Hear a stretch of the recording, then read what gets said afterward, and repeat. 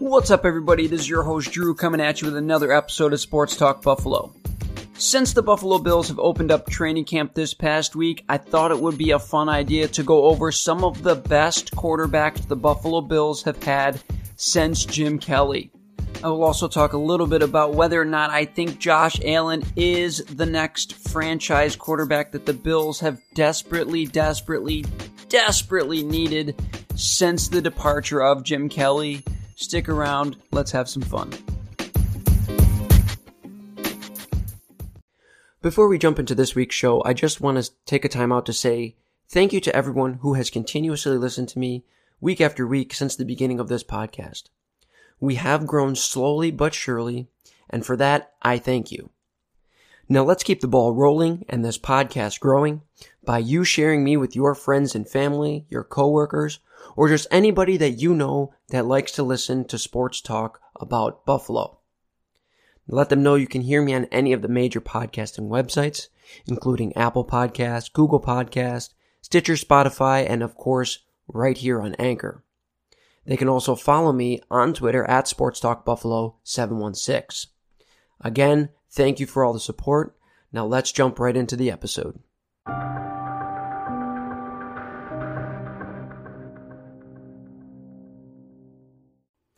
All right, let's kick off the top of the show as we always do with some top stories from around sports. In the NFL, QB Mark Sanchez retires after 10 seasons in the NFL. Sanchez finishes with 15,357 yards, 86 touchdowns, and 89 interceptions. Sanchez is seemingly most known for his quote-unquote butt fumble, but did lead the New York Jets team to a back-to-back AFC Championship games.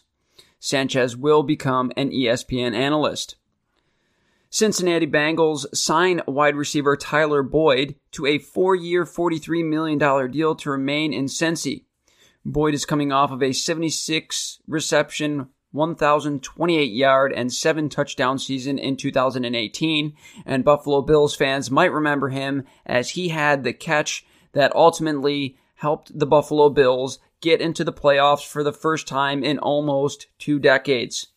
Also in the NFL suspends Seattle Seahawks defensive tackle Jarran Reed for the first 6 games of the 2019 season for violating the league's personal conduct policy. The violation stems from a domestic violence case from 2017.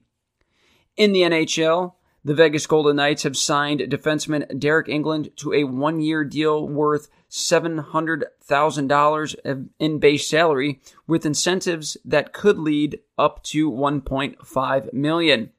Also in the NHL, the Nashville Predators have signed forward Colton Sissons to a 7-year, $20 million contract. Sissons had 15 goals and 30 points in 75 games this past season. Also in the NHL, St. Louis has re-signed forward Oskar Sundqvist to a 4-year, $11 million contract. In 75 games this past season, he scored 14 goals and had 17 assists. In a recent way too early power rankings by ESPN in the NHL, the Tampa Bay Lightning take the top spot while they place the Buffalo Sabres at 29th, just ahead of New Jersey and Ottawa. Also in sports, in boxing, junior welterweight boxer Maxim Dadashev died Tuesday morning as a result of brain injuries suffered in an 11th round KO loss. Dadashev was just 28 years old. That's going to do it for our top stories in sports this week. Stick around as I'm going to talk about the best quarterbacks the Buffalo Bills have had since Jim Kelly and whether or not I believe Josh Allen is our next franchise quarterback.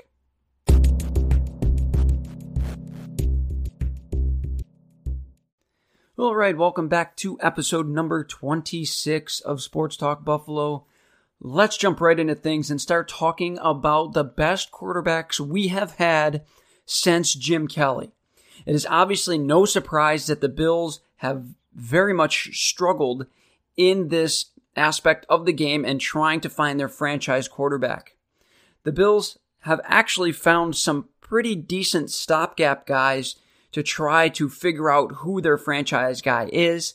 They did think that they might have a franchise guy in a couple of these guys, paid a couple of these guys, or at least one or two of these guys, some pretty big money, some pretty substantial money. But in the end, obviously, they did not end up working out. In this list, I'm going to do the top 4 guys, in my opinion, since Jim Kelly, of course. We're not going to count some of the guys before Kelly that may or may not be some of the best quarterbacks in Bills history. Now, since Jim Kelly, the Bills have made the playoffs 2 times, okay? One time in 1999 and one time in 2017. Both of those quarterbacks are going to be on this list, so it is no surprise there. Let's start off with the 4th best quarterback I think the Bills have had since Jim Kelly, and it's Ryan Fitzpatrick. That is going to go to show you how not great this list is. But then again, Fitzpatrick did have a few pretty solid seasons in Buffalo.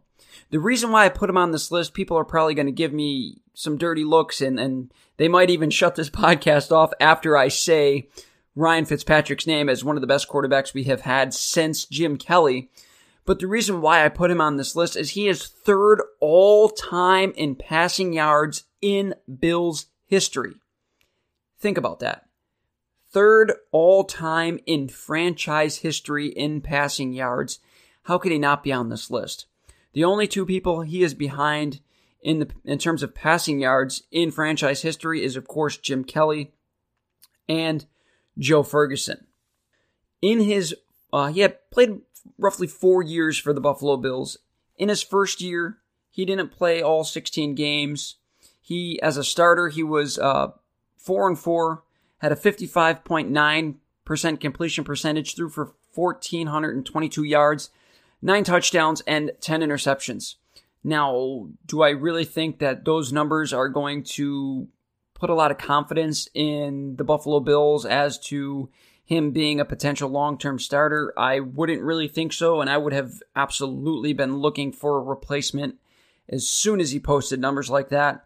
But he came back the next season, and of course, the wins were never there for Fitzpatrick. He never really had a decent defense to really help him kind of carry the team.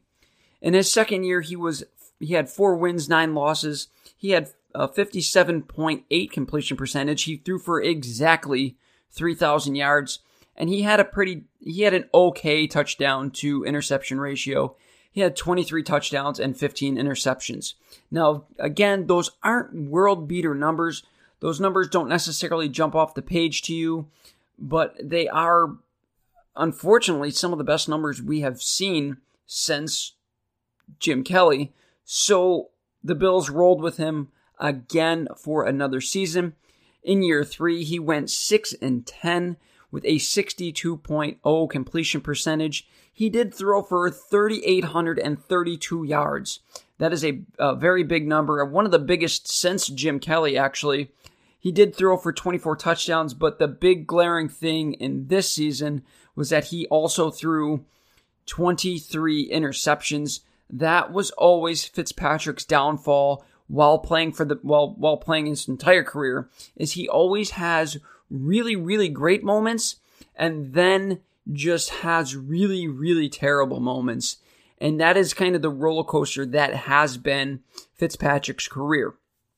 Now, in his next year, in his 4th and final year in Buffalo Bills uniform, he had another pretty solid season. The team still finished 6-10, but he threw for a 60.6 completion percentage, 3,400 yards, 24 touchdowns, and 16 interceptions. Again, not world beater numbers, but good enough it should have been good enough, in my opinion, to get you more than 6 wins. Again, in the Fitzpatrick years, I don't really remember them having any sort of halfway decent defense. And after that, the Bills did move on from Ryan Fitzpatrick, and unfortunately, I believe that is when they drafted E.J. Manuel. And as much as we put a lot of hate on E.J. Manuel, I never really thought that he got a fair shake in Buffalo. He had some really good moments, he had some really poor moments, but I think he was really a casualty of being drafted too high or higher than what he really should have been.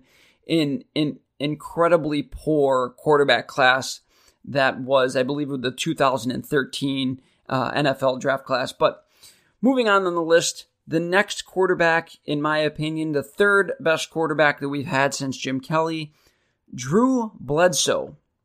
Drew Bledsoe. Ladies and gentlemen, Drew Bledsoe was a pretty good quarterback in New England. I think the reason why Drew Bledsoe ended up leaving New England is because of that massive hit that he took. I believe it broke some ribs and maybe even potentially punctured a lung. I'm not quite sure. I don't remember the exact injury, but then in stepped Tom Brady, and of course the Buffalo Bills have been unfortunately just shredded by Brady ever since, along with the rest of the league, and that kind of started the New England Patriots dynasty. But then we ended up getting Drew Bledsoe, and Bledsoe had a decent record as the Bills starter. I want to say decent record. He was under 500 as the Bills starter, but he had an okay record as the Bills starter. He had a 23-25 record as the starter, and in the first year, he brought a team that was, I believe the year before, they had something like 3 or 4 wins, and he doubled their wins in his first year in Buffalo with not a whole lot of help. In his first year in Buffalo, he went 8-8, threw for a 61.5 completion percentage. And this is a big statistic, something that we have not had since this year of Drew Bledsoe. Somebody throw for over 4,000 yards. Nobody has thrown for 4,000 yards since the first year Drew Bledsoe got here. And that's kind of crazy, especially the fact that it is such a pass-heavy league now. The fact that nobody has thrown for 4,000 yards since this year of Drew Bledsoe, but he threw for 4,359 yards. He had 24 touchdowns and 15 interceptions.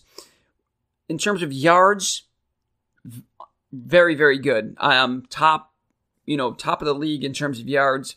Touchdowns, pretty decent in terms of touchdowns and interceptions. Again, that's kind of a problem, and I believe that's, part of the reason why the Bills only ended up 8-8 that year, along with the fact that their defense, again, in the Bledsoe years, I don't remember it being that good. I remember it being bottom half of the league. Again, I think a lot of the problem with the Bills over the years and why they have not been consistently able to make the playoffs, they've always been a middle-of-the-road team. They've always had either a pretty good offense or a pretty good defense. They've never had pretty good offense and defense together in the same breath. And I think that's really what fails them on consistency and what has always made them realistically a middle-of-the-road team, anywhere from 6-10 to like 9-7. That's usually where the Bills fell. They never really got bad enough to be in the conversation for a number 1 overall pick. There was a couple of years since Jim Kelly where they were really bad. Where, like I said, 3 wins, 4 wins, but there wasn't many of those. They were always kind of a middle-of-the-road team. In Bledsoe's year 2, he was 6-10. This is what I'm talking about as far as there was a big drop-off, and I don't know why there was such a big drop-off. I don't really remember the reason why there was such a big drop-off in year 2. They were 6-10. He had a 58.2% completion percentage. I mean, that's probably a big reason why they dropped off so much. He had a 2,860 passing yards. He had just 11 touchdowns and 12 interceptions. A very down year for Bledsoe. I believe that was the year that Peerless Price left, and they kind of broke up the dynamic duo of Eric Moulds and Peerless Price. Price wanted to be paid like a number 1 wide receiver. The Bills didn't want to pay him like a number 1 wide receiver. I believe the Atlanta Falcons paid him like a number 1 wide receiver. And then they found out exactly what the Bills knew, which is he is a very solid complementary piece, but he cannot do it on his own. Moving on to year 3 of Bledsoe, he was 9-7. This was the year that was absolute heartbreak because somehow, some way, in the final game of the season, the Bills could not beat the third string of the Pittsburgh Steelers in order to move them to 10-6 and get them into the playoffs. All they had to do that year, if I remember correctly, is win that game and they were in. Instead, they lost and they the drought from the playoffs continued, but in that year, Bledsoe's downfall continued. He had a 56.9% completion percentage. He threw for 2,932 yards. He did have 20 touchdowns, but he also had 16 interceptions. Again, that was one of the years where the Bills could have really broke through and the drought wouldn't have been so long. And a lot of things in Bills history may have been different had they been able to beat the third string of the Pittsburgh Steelers. But unfortunately, they didn't, and the streak went on. So now we're going to move on to the second best quarterback, in my opinion, since Jim Kelly. And Bills fans, again, they might hate me, but there's a reason why I put him on the list, and it is Tyrod Taylor. Now, Tyrod Taylor is the epitome of what I would consider is a good stopgap quarterback. I beg your pardon. He had a 22-20 record as a starter. In year one, he was 7-6. He threw for 63.7% completion percentage. He threw for 3,035 yards. He had 20 touchdowns and just 6 interceptions, which is a phenomenal touchdown to interception ratio. And one of the things that we've all thought that Tyrod could bring was his rushing ability. And in that year, he had 568 rushing yards, and he also added 4 rushing touchdowns. I think if the Bills' defense was better, that they would have been able to be better than where they were. I don't remember exactly where the Bills finished in Tyrod's first year, 8-8 possibly. But again, Tyrod Taylor had some pretty decent stats as far as his limitations go. And we've seen we thought that might be the floor for Taylor, the 3,000 yards and the 500 plus rushing yards. But we quickly realized that was, in fact, the ceiling for Tyrod Taylor. In his next year, he went 7 wins and 8 losses. He threw for 61.7% completion percentage. He threw for 3,023 yards. He had 17 touchdowns to just 4 interceptions. One of the big things with Tyrod Taylor and why I believe they were able to win the amount of games they did despite his limitations was the fact that he did take care of the football and he did not throw a lot of interceptions. In that year, he also had 580 rushing yards and 6 rushing touchdowns. Now, the following year, again, like I said, we all kind of understood the limitations of what Tyrod was. We knew he was going to get you potentially 3,000 yards. You knew he was going to throw somewhere between 15 and 20 touchdowns, and you knew he wasn't going to turn the ball over a lot. And you knew he could give you roughly 500-ish rushing yards. But he could never really win the game with his arm.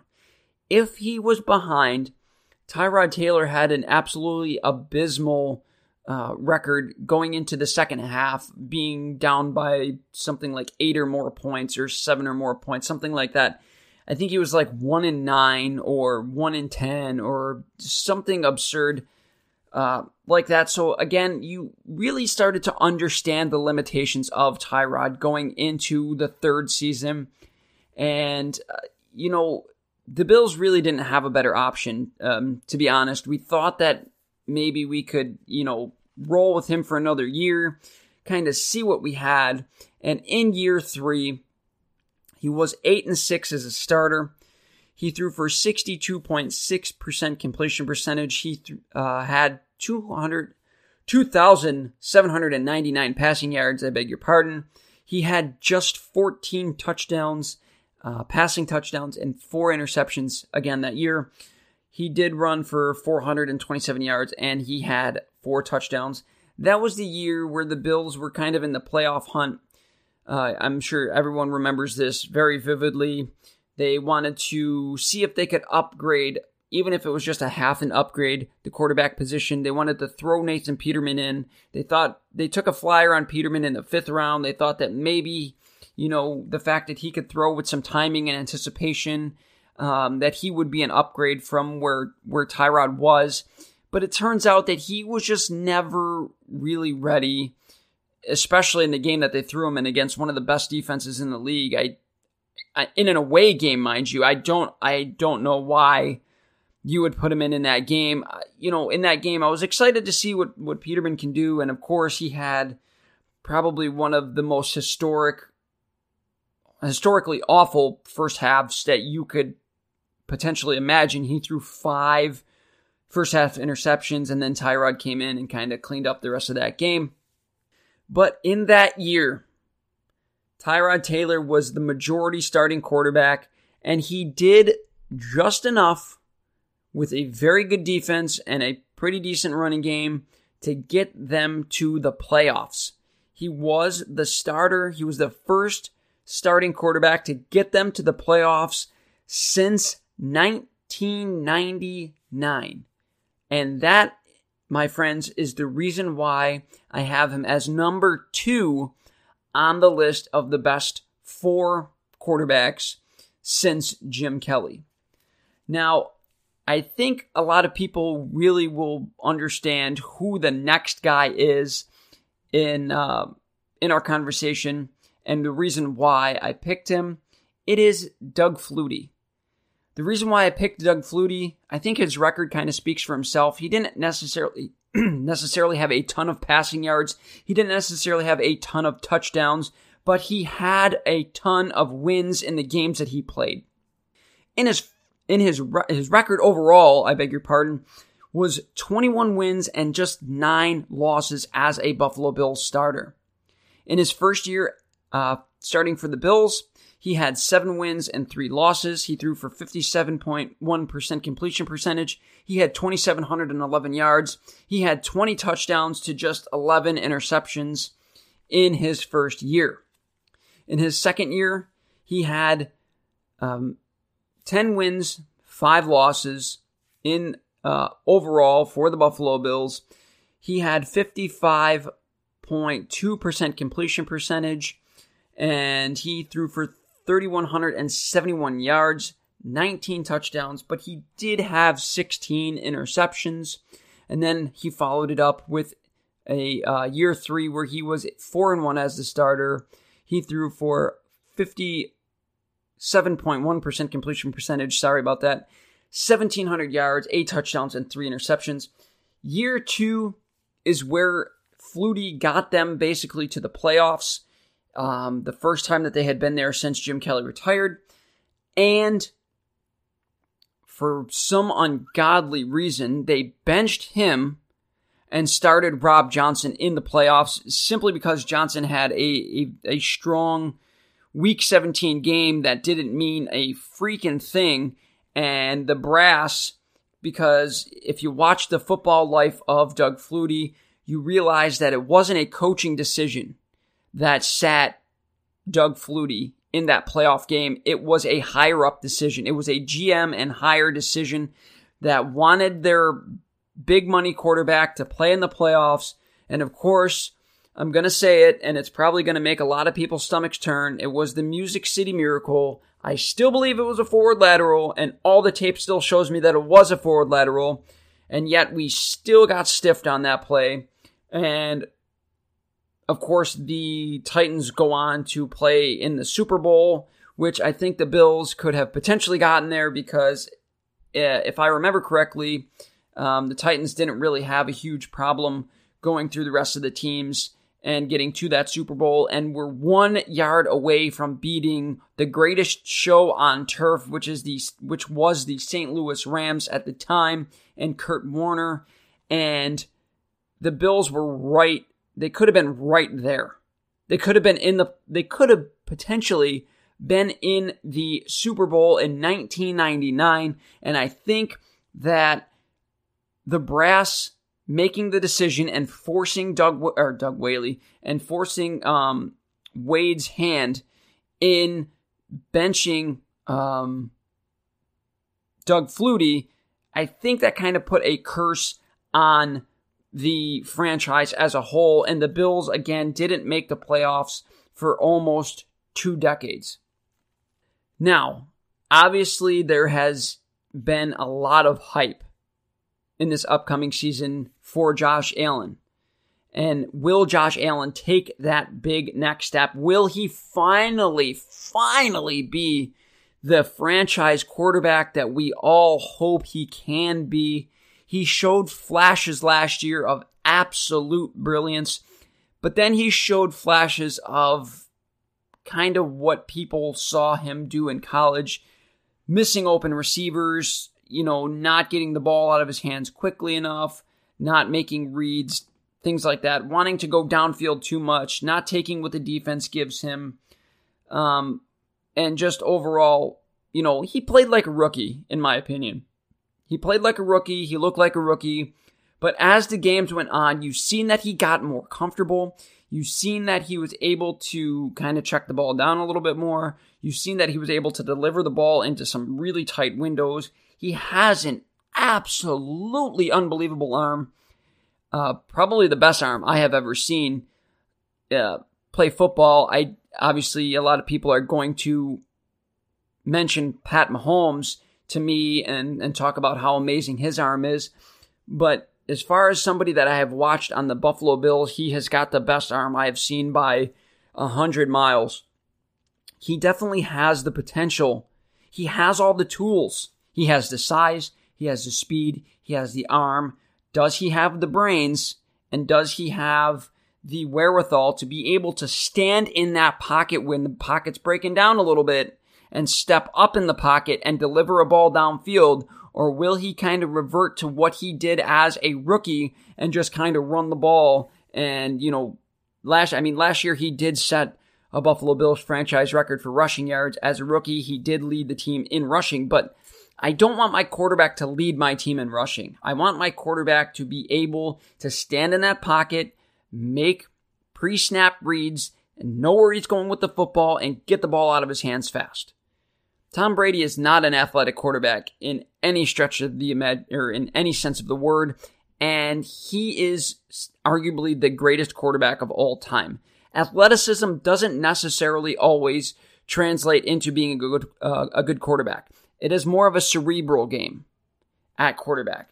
Does being able to escape pressure and get out of the pocket and throw on the run, all those things are great, and all those things are kind of being utilized better in today's NFL. But again, I'm just not sure if Allen can really get to a level where he can be that franchise guy.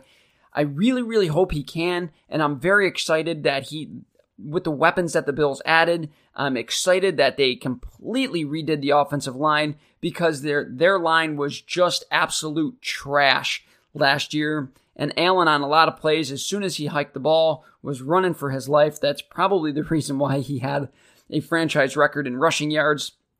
But I think with the weapons that they added and the fact that you have a revamped offensive line, you have a new offensive coordinator, you have a new quarterbacks coach, I think a lot of this is going to benefit Allen. Of course, another full season of off-season work, a full training camp of being the starter and getting those first team reps. I think that can only help him. I think that's going to help him immensely, and I think that we're going to see a pretty significant jump in what he's going to be able to do on the field. Now, how do you measure success for Josh Allen? Is it going to be stats? Do you want him to throw for 3,500 yards, rush for 300 yards, have 24 touchdowns passing with 12 interceptions and, 4 rushing touchdowns?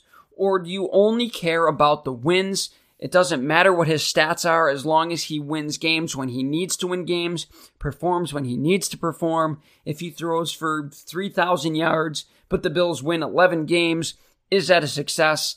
In my opinion, I think so. I think as long as Josh Allen looks like he's comfortable and takes that next step, and he's able to win games with his arm.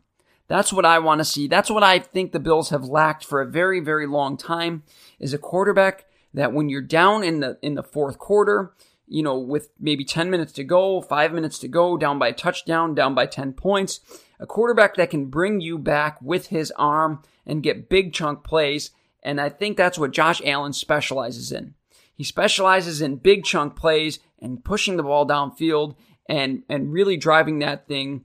And like I said, getting those big chunk plays to save time on the clock and bring his team back.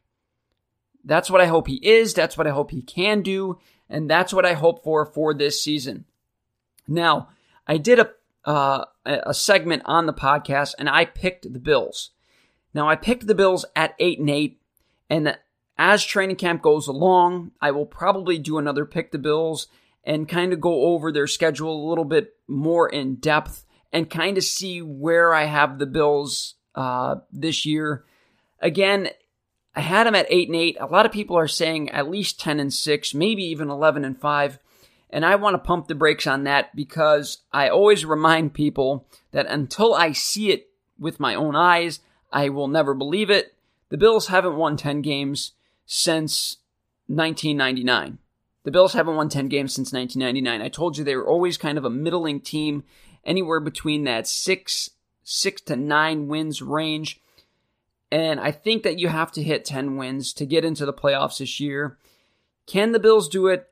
I think they've added enough that they should be able to do it. And if the defense plays like the second-ranked defense like they did last year, I don't see why the Bills can't get 10 wins this year. And that's really going to be the question. Can Josh Allen do enough to get the Bills 10 wins? You know Sean McDermott is going to have his defense flying around. You know he is. He's a defensive-minded coach. But is the Bills' offense going to be able to produce enough points for the defense to not have to necessarily maybe even be the second-ranked defense in the league? Maybe they drop to 5. Maybe they drop to 8. But they can still be a top-tier defense and have that offensive production that allows the Bills to get those 10 wins that they've been craving since 1999, to get those double-digit wins that we've wanted to see since 1999. That's going to do it for today's podcast, ladies and gentlemen. This week's podcast, I beg your pardon. I had a good time. Remember, you guys can follow me on Twitter at SportsTalkBuffalo716. Let anybody that you know, if you enjoy listening to me, that they can hear me on any of the major podcasting websites, including Apple Podcasts, Google Podcasts, Stitcher, Spotify, and of course, right here on Anchor. And let me know, follow me on Twitter, and let me know what you guys think of the new logo. I got it specially made. I had a friend make it up for me. I think it's really killer. It's way better than the first logo I had. So I just wanted to throw that out there also. Let your friends know, let your family know to follow this podcast. Thanks again, guys. I hope you have a good week.